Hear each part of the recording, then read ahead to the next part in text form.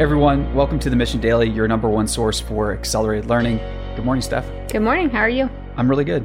So Good. There are a few people who are misquoted as much as Einstein. We're talking about all the apocryphal quotes. They're generally everywhere, but that's not going to stop me from dropping an Einstein quote. I hope it never stops you from dropping a quote. Let's hear it. Great spirits have always encountered violent opposition from mediocre minds. Love it. That's a really good one. Thanks. Yeah, I didn't say it, but thank you. And today's episode is called Why Violent Opposition is the Signal You Need. So wherever you're at right now, you might be struggling to find signals or confirmation that you're on the right path, and you might be thinking about ideas, plans, ways to get a promotion or start a business or side hustle or whatever the case is, and you need signals that you're on the right path. And sometimes the best confirmation that you are on the right path or that your ideas and plan is valuable or your hypothesis is on point is encountering violent opposition. So we use violent, obviously, pretty loosely here. We're not talking about you want to generally avoid and run from the people that are going to get too violent, but the people that are figuratively going to get really violent and pissed off about your ideas. This is the type of feedback that you need to crave because it is going to be a signal that points you in the directions you need to go. Yeah, and I'm sure Einstein got a lot of this violent opposition when he was doing everything he was doing. I was just reading last night that everyone looks to people like Einstein and Michelangelo as these geniuses that they would just create work and it'd be amazing and everything they did, everything they touched was just perfect. But really, they had thousands. I think Einstein had thousands of things that he invented that were just completely useless. And if you just keep trying and knowing that you're on the right path, even if you are encountering that opposition, that probably means you're headed in the right direction, even if there's a couple fails or 1,000 fails in the beginning. Yeah. And don't think of those 1,000 things or whatever. They don't need to be physical inventions. And that's not what we're talking about here. We're talking about small ideas and small new hypotheses that ultimately combine together to form a monumental theory, a new theory about the universe, whether that's right or wrong. It doesn't really matter. It advanced us in a major way and helped pave the way for newer, better, greater theories. So if you want to do that, this episode is going to be, we're going to share some personal stories. Again, I'm going to try to do my best to share stories that I haven't shared publicly before. And so this is another time where I'll do that. I'm excited. All right. But first, before we dive into this episode, let's give a shout out to our awesome sponsor, Twilio. So the Twilio Signal Conference is coming right up. The Mission team will be on location at the conference, so we're really excited. So don't forget to use our promo code MISSION20 when you check out and grab those conference tickets to get 20% off today. So here's the story. A while ago, I was giving a talk to transitioning veterans, business people, and professors, and generally everybody around the area in Monterey Bay. It was at the Defense Foreign Language Institute. And I was giving a talk about, supposed to be generally structured for veterans who are transitioning out, how they could break into technology more quickly or start a business and things like that. I mean, we're not talking like revolutionary theories here, but they're generally just some things that I noticed that veterans needed to be hyper aware of when they went out. When they ventured forth into the world, these things were pretty, I would say, they were not obvious to me at first.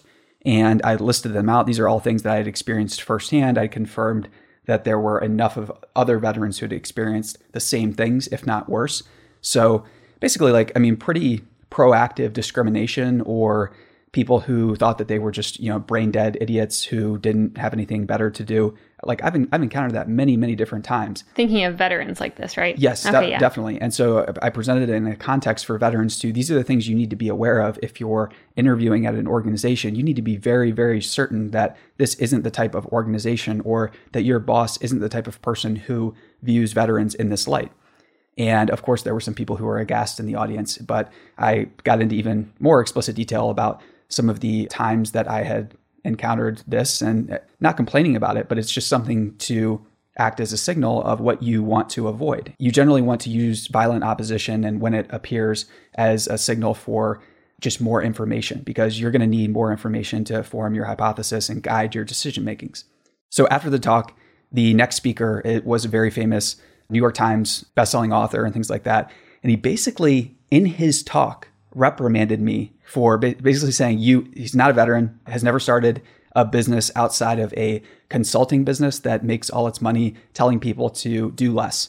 And he takes time out of his talk to not only reprimand me, but basically scold me and say, how dare you judge other people? And that's fine. And after the talk, he even came up to me again and he viewed it as like talking sense into me and basically saying, oh, you shouldn't be upset. You shouldn't be angry. And like all these things. And I just explained to him that I wasn't, but I also wasn't going to accept any of these false premises that people had about veterans, especially when they had no context with the military, the people, or they had no context with the technology community or working in business. And if like people... You and Ian have talked about this before about outsiders assuming every veteran has PTSD. Oh my gosh. And I think even Ben, we have a lot of military guys on our team at the mission, but everyone's kind of had the same experience. So it is pretty funny when complete outsiders are like, no, everyone praises veterans. Everyone looks up to veterans. And, in the business world, sadly, not always. This is not the case for sure. Some people do. Yeah. But a lot of them don't. Great. Yeah. And I mean, I'm actually very thankful for that active discrimination in some cases, because if you didn't have those people being honest, otherwise you might get into a business relationship with them or something. And then later on you determine, oh, wow, this person actually either hates my guts or is threatened by my presence, or just a whole bunch of weird behaviors that we've noticed. So that just confirmed a lot of the things that were at that point for me, just hypotheses, I guess, about veterans. And at that point in my mind, I had some ideas about basically how to find the best of the best veterans that were being undervalued by the market in a major, major way. And I was very fortunate to use that violent opposition encountered from the person who was a talker and a writer instead of a doer, and incorporate that into my models to think like, wow, I'm really onto something here. That led me to meeting Ian, to hiring Ben, and generally starting to, as we explore partnerships with other companies now, there are many executives and other CEOs in Silicon Valley that are veterans as well. And that's helped inform me when I go out and think, who do I want to partner with and why? And there are a couple of very obvious signals now that I've developed. And this type of theory is really important. So I bring up the story to basically present it back to everyone else that this is the type of feedback you want to be finding, you want to get. It's not always comfortable. In many cases, it's awkward. It's very silly when you realize that somebody is going to go out of their way during their talk, stop it, look at you, and basically like chide you like you're some sort of child. But that's great. That's really, really great to get that emotional feedback. Yeah, but the important piece I think that you did is stepping back and analyzing the whole situation and applying it to your already existing theories and then creating new theories on top of that. Because I could see some people maybe getting upset if that were to happen to them. Whereas you already were kind of expecting something, and then you just allowed it to build upon that theory to create a model of the world for you to start thinking about like, well, how can I use this to my advantage? And that advantage is a lot of the veterans are basically being... Yeah, they're being not appropriately valued by the market. Yep. And people just generally think of them as a huge liability. So we see plenty of organizations that have all this talk about hiring veterans. Oh, we have this veterans program. We have that veterans program. That's called marketing. It's not a reflection of what they actually do. They don't actually hire as many veterans as they say they do. Now, some organizations do. So a great example is Amazon. When we worked with them on a couple different projects, they aggressively hire veterans, military spouses, and their families, and they promote them just as aggressively. There are a number of different technology companies that do so, and that's amazing. But there are also a bunch that just talk about it and don't actually do it. Yeah. So the other thing that's important to bring up here is, so when you propose and venture a new idea forward, there's an excellent quote on this topic. And this is the final piece to help you find the signal from the noise to help confirm your own hypotheses. So the quote is, "Good ideas alter the power balance in relationships. That is why good ideas are always initially resisted. Good ideas come with a heavy burden, which is why so few people have them. So few people can handle it." That's by Hugh MacLeod. So he's a cartoonist, a writer, and I love him. I love this quote. And I don't read this quote because I feel victimized when I have good ideas and I get that type of negative feedback.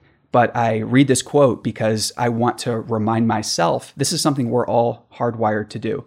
When we hear another good idea, it's easy to think to ourselves, well, that's just not good. That idea just isn't going to work.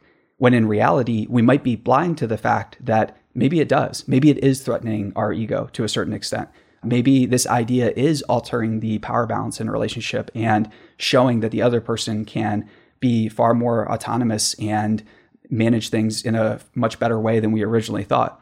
So this quote is, for me, a reminder that, number one, you have to check yourself, because if you are involved with an organization, or if you're building an organization where you don't have a meritocracy of ideas, it's ultimately going to fail.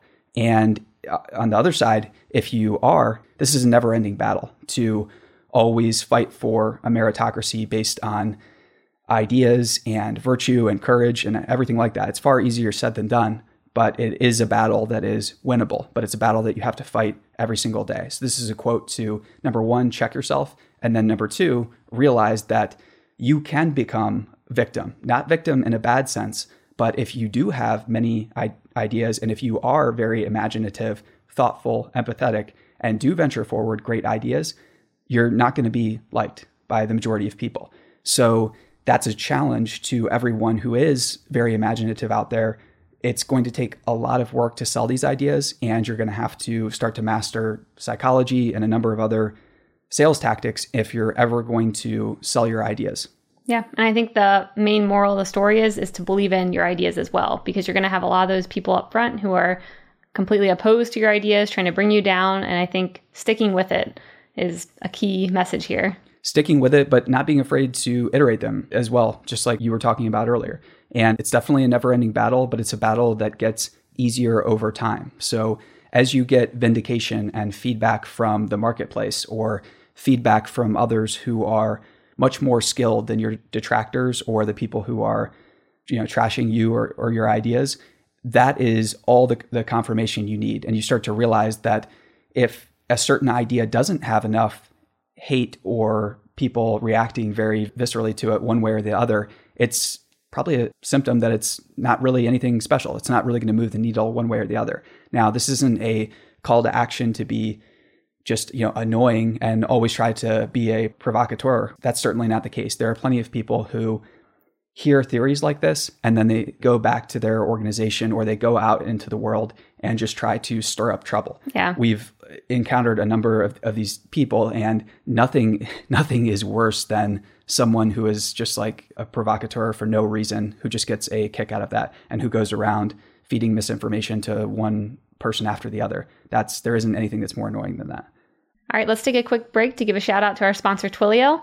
So Twilio Signal Conference is coming up in October in San Francisco. Don't forget to use our promo code MISSION20 to get 20% off, and we will see you there at the Customer and Developer Conference of the year. And one more idea to help implement this. So at Amazon, we gave them a shout out earlier.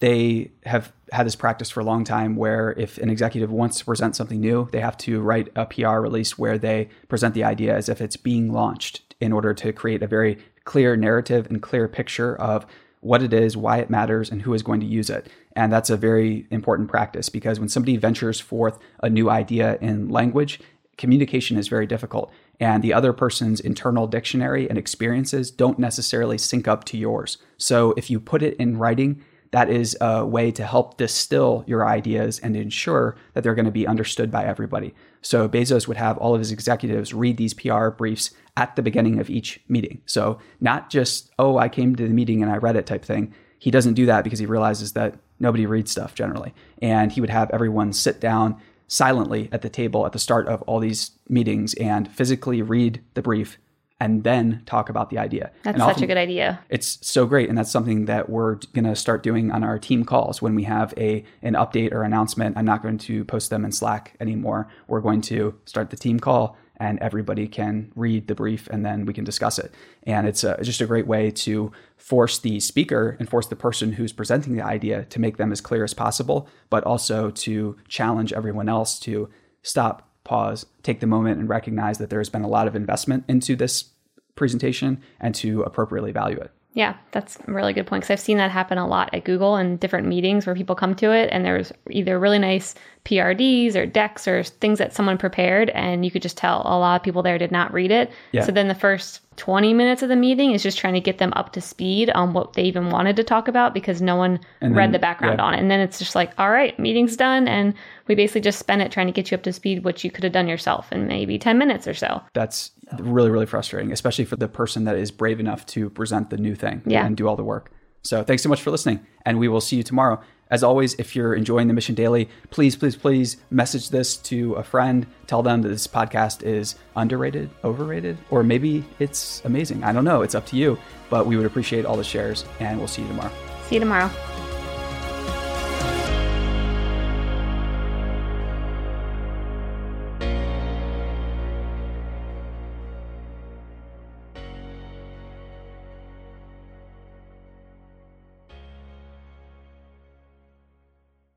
Hey listeners, thanks for tuning into this episode. I hope you enjoyed it as much as I did. If you haven't already, please subscribe, rate, and review this podcast. It helps spread the word, and I would greatly appreciate it. See you next time.